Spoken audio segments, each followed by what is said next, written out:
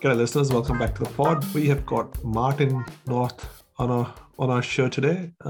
It's been a while, Martin. We had you on our pod. I think it's almost been a year as well. Welcome back, first of all.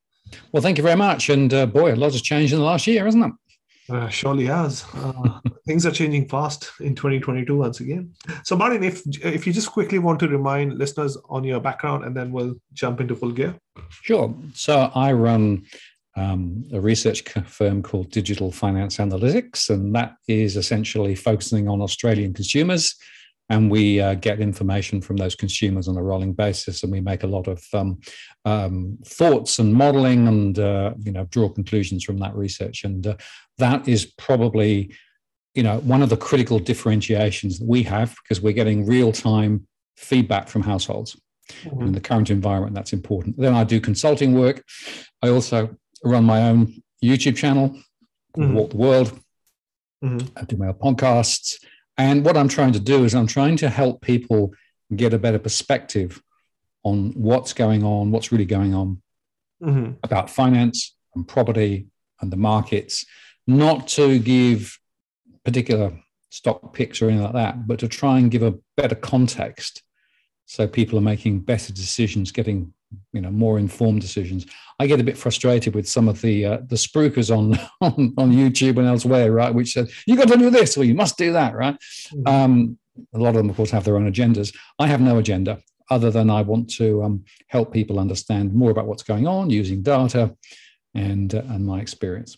Mm-hmm. So before we dig into some of your specialization work, which is the mortgage stress numbers and all that, what's your take on the markets currently as a professional personal investor?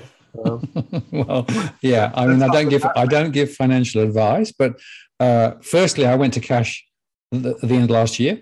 I decided that the indicators were beginning to look a bit stretched.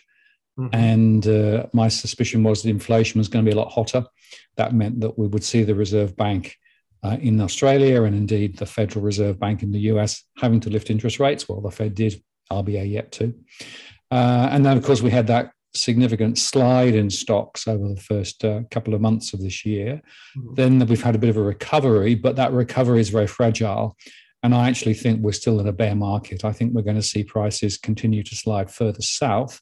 Mm-hmm.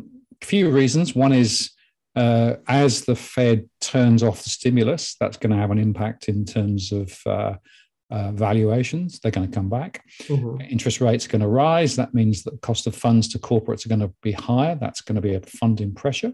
Mm-hmm. And then, of course, we've got the broader questions around Ukraine, the various international relationships. China, of course, is a very important connection point to Australia in terms of trade. Mm. And we've got a few issues that look like going there. So my own view is I think we're in for a difficult time in the markets. That said, I'm a value investor. In other words, I look for opportunities that are going to be long-term holds, not trades. Mm-hmm. And there are some sectors that are beginning to look more interesting now as we've come back, but I'm pretty cautious. And I'll probably hang on the sidelines for the next few weeks and perhaps months, whilst I wait for things to shake down. My experience, I've been through 4 or 5 corrections. My experience is that it's sometimes a good thing to be out the market and just wait, mm-hmm. and then pounce when you go back in. And if you look at the Great Depression, more than 100 years ago, a lot of people who made the best returns were actually out of the market until things crashed and they bought distressed assets. So I think there's probably a good strategy there, but we'll have to wait and see how it all plays out. The unknown quantity is to what extent central banks turn turtle and say, oh, we've got to cut rates again, or we've got to do more stimulus, right? This time they're more hamstrung because of the inflation. Mm-hmm. So interesting. Before we jump, there's a few things that I want to touch on that you just talked about. One is you mentioned that some of the indicators towards the end of the year were looking pretty hot, and that made you pull the trigger to get on the markets. Yep. Do you want to drill into what indicators are you mentioning? Yeah, so look, I tend to look at the typical things, the price to earnings, and everyone was expecting earnings to really bounce higher this year. Mm-hmm. But when I looked at some of the results coming through last time around, and when I was asking myself, well, where are those revenue stream growth area is going to come through from, I started to get a bit suspicious that perhaps things were a little bit over the top.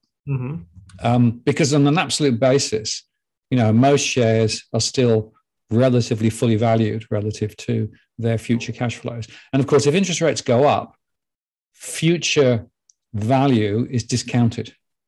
Right? So if you take tech stocks, right, some of those tech stocks have not yet made any profits, right? So what it basically means is your income is going to be in the future. If interest rates go up, that value is reduced. And that means that the value of those stocks should be going down as well. So those were some of the things that I looked at. And then the other factor was I was worried about China. And China was at the time signaling slowing growth. We had the Evergrande situation and the property sector in China looking pretty sick, still looking pretty sick today. And so put all that together, plus the fact in my own surveys, I had a lot of households who were saying, well, the cost of living is still rising. We don't have the discretionary spending that we had to buy stuff. So I was thinking, well, maybe then retail will be a bit weaker. Maybe we won't see those significant returns. So there were a number of indicators, but for me the critical one was the change in the weather with regard to inflation and the change in the weather with regard to future interest rates.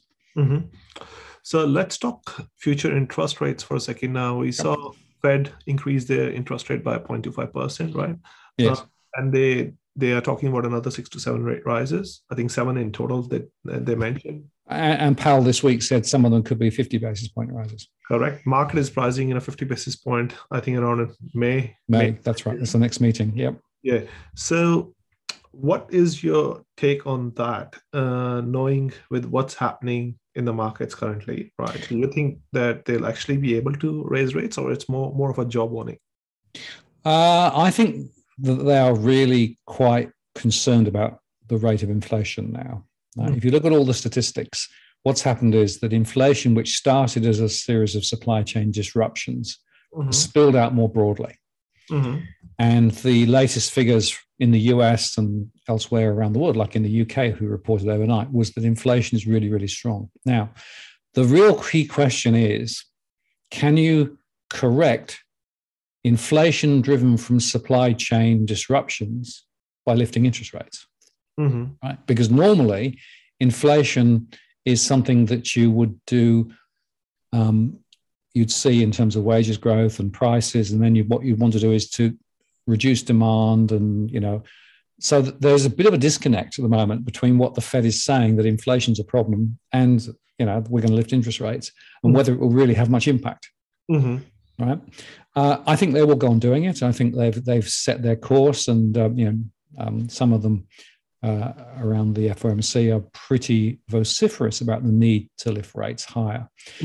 But we also have a slowing economy, and the inversion of the yield curve suggests to me that, in fact, we could be in the situation where recession is over the hill. Now, if recession is starting to appear in an inflationary environment, that's really bad news, because that could be stagflation, which is the worst of all worlds. Or it could be that they have to turn turtle and reverse course and then take rates lower again. And I think we discussed on an earlier show, that means that they would potentially get into negative interest rates, which is not something that I would want to countenance, but it's certainly feasible. So I think in the short term, rates are going to go higher. I think that the Fed put, in other words, the fact that the markets always felt that the Fed would bail them out, has probably been turned down, or at least off for a little while. But I think there'll be a question as to at what stage does the Fed start to get twitchy about the future trajectory of markets. Because, of course, the markets are very much connected with financial stability. So it's complex. I think the Fed have backed themselves into a corner, but I think in the short term, they're going to put rates higher. Fair enough. Now, you just mentioned about the inversion of the yield curve, right? So, when you look at the 2 and 10, I think it's already there. It's very close. Last time I looked, it was a few basis points different. But typically, what you'd expect in a normal environment, longer rated bonds would actually have a higher return, right? Because what you're doing is you're locking up your money for longer, and you would expect that to return. So if you're in the situation where the longer term bonds are signaling rates at or lower than near-term ones, that's a problem, because that basically tends to signal a recession. And in fact, if you look carefully, the last few recessions have been preceded by inversion of the yield curve, either 210 or 310. And we're in that situation now, or close to it, which suggests to me that some of the people in the markets are beginning to worry about whether, in fact, the impact of interest rates, plus maybe Ukraine, plus everything else, the supply chain disruption, et cetera, high debt, is all pointing to a slowing of growth or even a recession. Now, that would be pretty uncomfortable if we had another recession. So 310 is already there inverted as we speak, right? 210 is not far at all. We're almost there, 0.2 maybe. Which one, from a macro perspective, when you're looking at the recession picture, do you more go with the 210, or because the academic papers talk about 3 months to 10 years, right? Now that one is nowhere near. No. I tend to go for the 3-year 10. So the 3-year and the 10-year. I think the two year is a bit too close. So I tend to look at the 310. So the 310 is definitely inverted at the moment. Right. Fair enough. So knowing that it's already inverted, right? And Fed is Fed hasn't even started raising rates. They're only just starting to, right? That clearly signals something. Yes. Which is what you've already mentioned, are down the hill. And if you look carefully, some of the other indicators like confidence levels of consumers and even their spending is looking as though it may be coming off. And again, if you look carefully, you can start to see some of those indicators that suggest that things could be a little more concerning ahead. Now, the US economy is still pretty strong, and the Federal Reserve keeps saying it's resilient, and we've got massive jobs growth, et cetera, et cetera. And but if you look carefully below the surface, even things like wages for some sectors have moved quite strongly, for others less so. So, if you strip it back, there are still some leading indicators of trouble ahead. And remember, as you say, the Fed has just started to lift rates. That means that funding costs for some corporates are going to go up. That's going to mean that they're going to have to worry about that, which may mean that they will actually throttle back their investment. So there are a number of early leading indicators that suggest to me that maybe a slowdown rather than an acceleration of momentum is what we're going to see. Right. Okay. So that's the yield curve inversion part, right? If it was to stay like this for longer, it's pretty safe to say, and you already mentioned the word stagflation, that and this can change tomorrow depending upon what happens with the global picture. Every day is a new day here.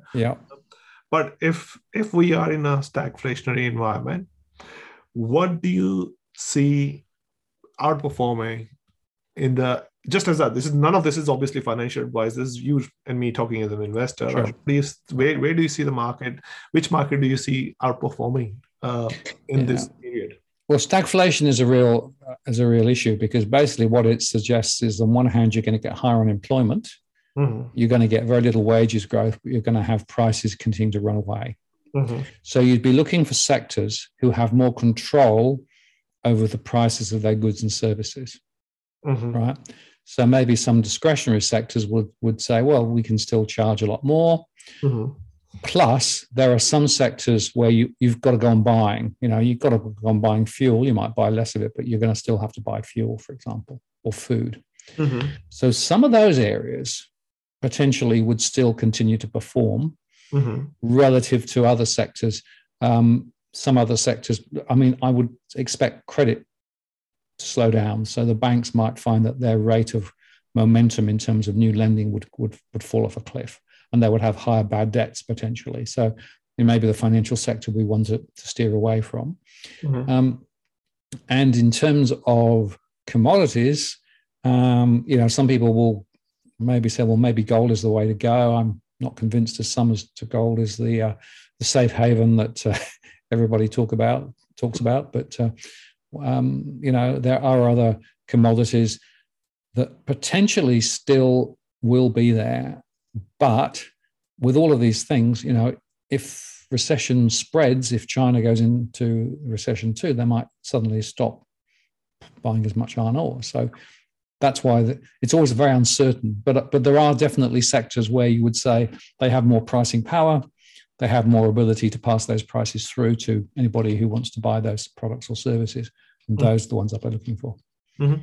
Yeah, there's a valid argument that you can make around whether gold as a commodity is really performing or not with the expansion of the balance sheet, and even with this Russia-Ukraine situation, it hasn't really done much, even though it went up a little bit, but it hasn't done. Well, I mean, it was drifting around 1800. It's now 1940, right? Yeah. Many people who were gold bulls were saying, 2,500, 3,000 is where it should be at least, right? Mm-hmm. I don't think there's any chance in the short term it's going to get anywhere close to that. It is not behaving as the safe haven asset that people a few years ago would have thought. And there's a couple of reasons potentially. One is gold's price is very much now being manipulated by the overhang of derivatives. There's a 50-1 relationship between derivatives and underlying. So there are a lot of speculators taking positions on either side of the price. Didn't used to be so much. So that's the first point. The second point is there are other asset classes, and I suppose you could put crypto in the bucket if you wanted to, where people might say, well, I might prefer to go there if I'm going to do something. And thirdly, if you think about the various ETF products that are now very much a significant part of the market, there are more hedging structures that aren't directly related to gold, but indirectly related to gold. And so some people are actually going into those rather than gold itself. So all of those factors, I think, are part of the reason why maybe gold isn't behaving like we might have expected to previously. Right. Okay. Do you think it could be partly because of this whole new digital gold concept, which is Bitcoin, and it has performed last year pretty well? This year, it's down fair bit. Well, it's sitting around, top range of 44, bottom range of 36 is where it's been for the last little while. Mm-hmm. I am not as convinced as some we're going to see a massive breakout of Bitcoin. And there's a couple of reasons. One is, of course, that in some countries now it's sort of being turned off, like in China. But one of the other important things is the central bank digital currency developments, which I think are very significant.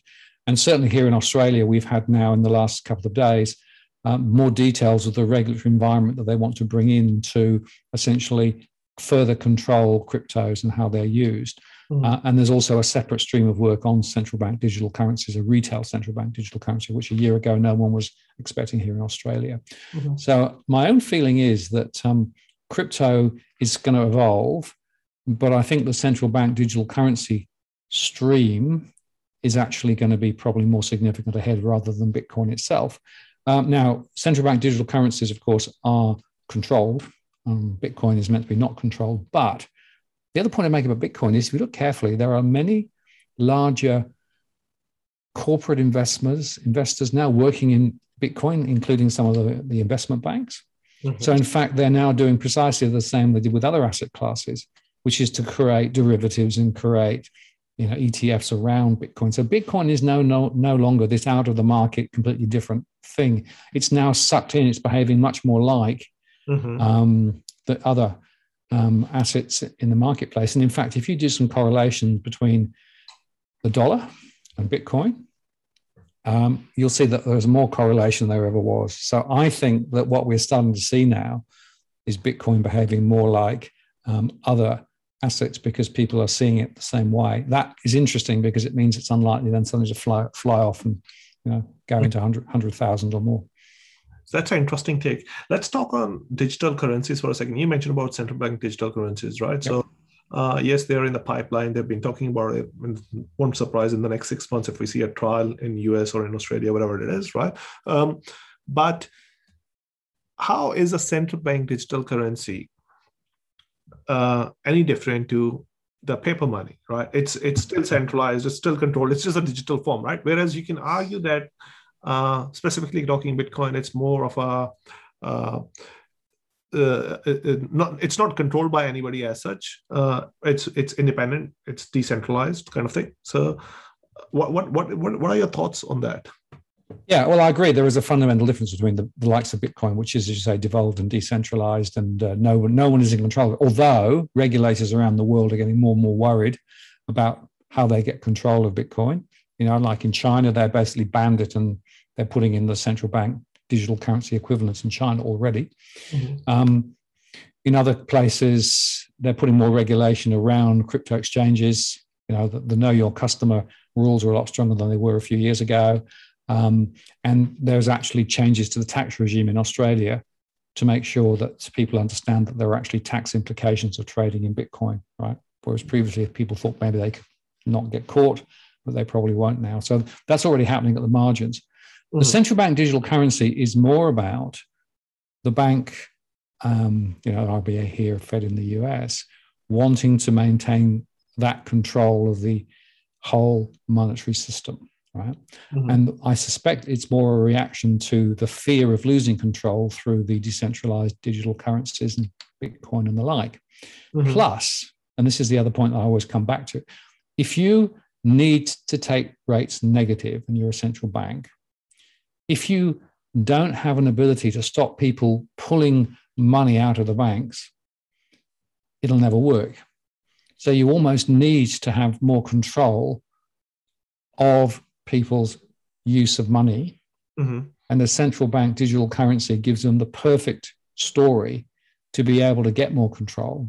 So that if you can then say, well, we're going to reduce the value of your digital currency by 1% a year or something like that. But they can do that, right? You can't do that with standard money. So there are some significant reasons why the digital version of the current money is seen by a number of regulators and people like the IMF as a critical next step to maintain control of the monetary system.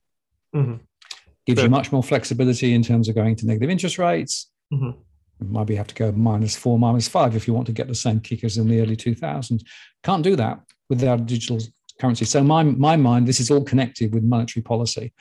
And almost to the point where you will have some limited choice only as to whether you participate or whether you won't. And look, if you ever end up with helicopter money come from the central bank to try and stimulate the economy, they might even put it in your central bank digital currency account at the central bank and say, if you want to access it, it's there, right? So they can almost sort of force people into it. So I fear that, and I fear the implications, and I fear the loss of privacy and the loss of transaction anonymity. But it does seem to me on the table. Interesting. Now, you did mention that you still think that the correction is not over with the stock market and possibly be further correction, right?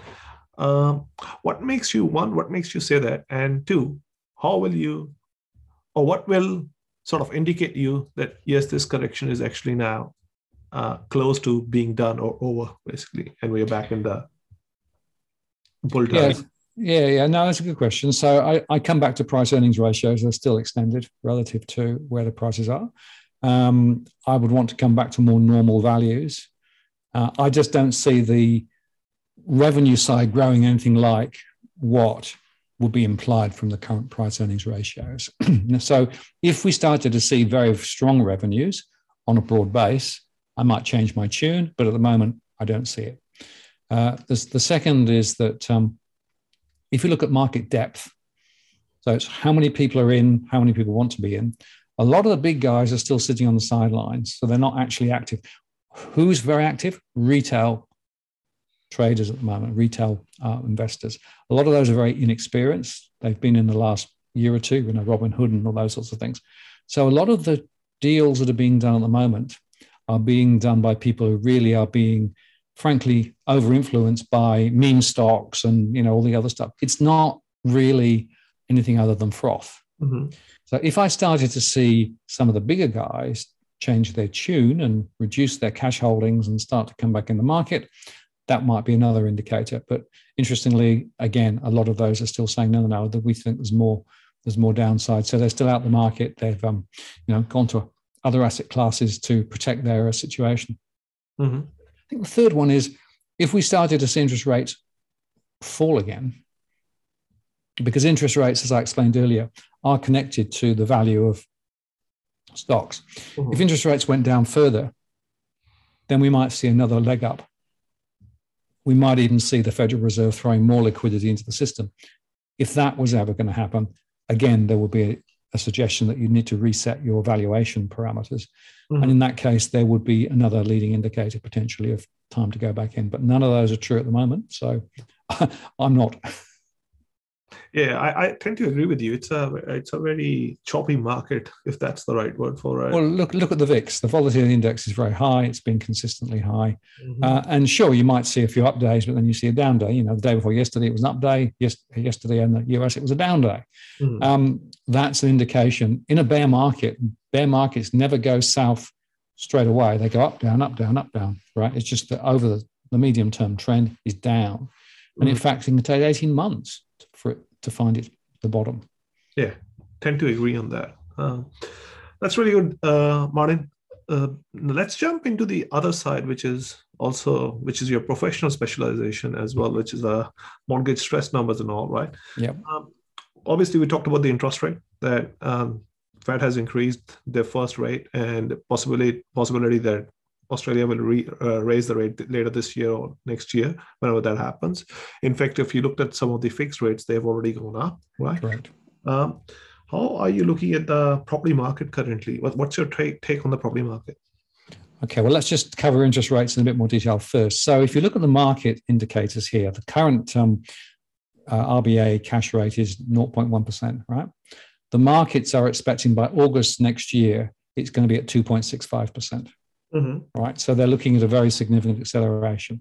Mm-hmm. Now, up until very recently, the Reserve Bank was saying they don't expect to lift rates until 2024, mm-hmm. but they've started to be a little bit more flexible on that date, and more recently have been talking about, well, maybe we could do it sooner. And in fact, recently, Phil Lowe, who runs the RBA, said it'd be really good for people to actually prepare for higher interest rates. They should probably hold extra buffers in case, right? Because it could happen sooner. Mm-hmm. So there is a bit of recognition now the RBA is going to have to probably do something sooner. I don't think that the markets are calling it right. I don't think rates will rise as fast as the markets are suggesting they will, but I think there will be some movement up. Now, the problem we've got is that in Australia, we have a lot of people who are highly leveraged to property. And we've touched on this a few times before, but just to give you an example, somebody getting a new loan today, the average loan size of a new loan today is about 20% bigger than it was 2 years ago. Mm-hmm. 20% bigger, right? Incomes have not grown. Cost of living are rising. Interest rates, of course, came down, which allowed people to borrow more. But what it means is people are very leveraged into property. Mm-hmm. And even small interest rate rises have a profound impact. To give you an example, you could get a 1.99% loan, mm-hmm. or quite recently. And if your rate went from 1.99% to 3%, in Australia, most people have variable rates rather than fixed. So it's sort of could move up. Your average monthly repayment on a principal interest loan over 30 years, mm-hmm. would rise by 15%. Mm-hmm. Right? If it went from 1.99 to 4%, the average monthly repayment goes up by 30%. Mm-hmm. Right? These are big movements. So what it means is that people are very exposed, therefore, to interest rate movements. So if interest rates start to rise, then that's a problem. And as you said, some fixed rate mortgages are already higher. So you can't get a 1.99% fixed now. It's more about 3%. Mm-hmm. So you would expect interest rates to be higher. The second thing then to say is that as interest rates are higher, because of the fact that it's interest rates and credit availability that drives prices, you'd expect prices to begin to correct. Now, we've had a very strong run-up over the last year. Prices increased more than 20%, according to some government statistics. Not uniformly, by the way. If you look more detail, there are some suburbs where prices didn't go up that much, but that's an average. Mm-hmm. But what's interesting is that if you look at the number of properties listed for sale, that's continuing to rise. Now, we're coming into our fall season, our autumn season here in Australia. And normally the listings fall, but they're rising. Mm-hmm. And that's because it's clear from my surveys that some people are now choosing to try and sell and get out because they've had this price rise. They want to capitalize on it. So we're seeing more people trying to sell. And as you know, supply demand suggests that when there are more people selling than buying, prices slide. Third factor, those prices rose very dramatically, despite we had zero net migration into Australia because of COVID. Mm-hmm. So this was all homegrown. This was all driven by government stimulus.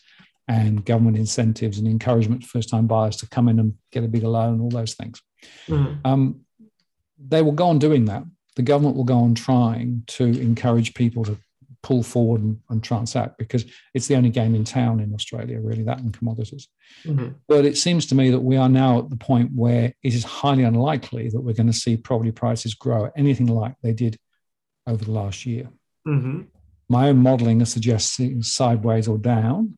Units on high-rise, so high-rise apartments, more likely to fall relative to houses, because there's a more limited supply of houses, and still people quite like having the home and the land together. And with the working from home and everything else, there's still more appetite for houses. But apartments are looking very sick, and a number of people that I've come across, apartment investors, have made nothing at all over the last few years, and in fact are now thinking they might sell. So more supply, prices beginning to slide, and interest rates higher. That's how I read it at the moment.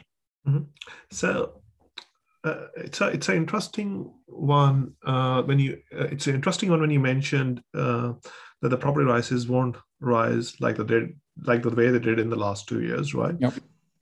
And this is one of the key questions that I have, Martin, that in the past, obviously over the last 30-40 years, we have seen property prices rise a lot. Interest rates went all the way to zero, right? Yep. I had other guests on the show as well over the period of time, and one of the questions that I had, which I'm really keen to see what your answer is there's a very low chance of rates ever going much higher again. And if that one statement or assumption is true, do we in the future see property prices ever grow like they did in the past? Or is the property as a store of value questionable? Yeah, well, it comes back to, why did property prices rise so much over the last 20 to 30 years? And I've always argued that it's the rate of credit growth that's really the key thing to understand. So credit growth is driven by two things: the interest rate. Interest rates came consistently down, lending policy, and deregulation of the finance system. All of those things happened. And we've had this really weird situation where the amount of debt goes up, the amount of wealth, in inverted commas, goes up, but it's all driven by debt.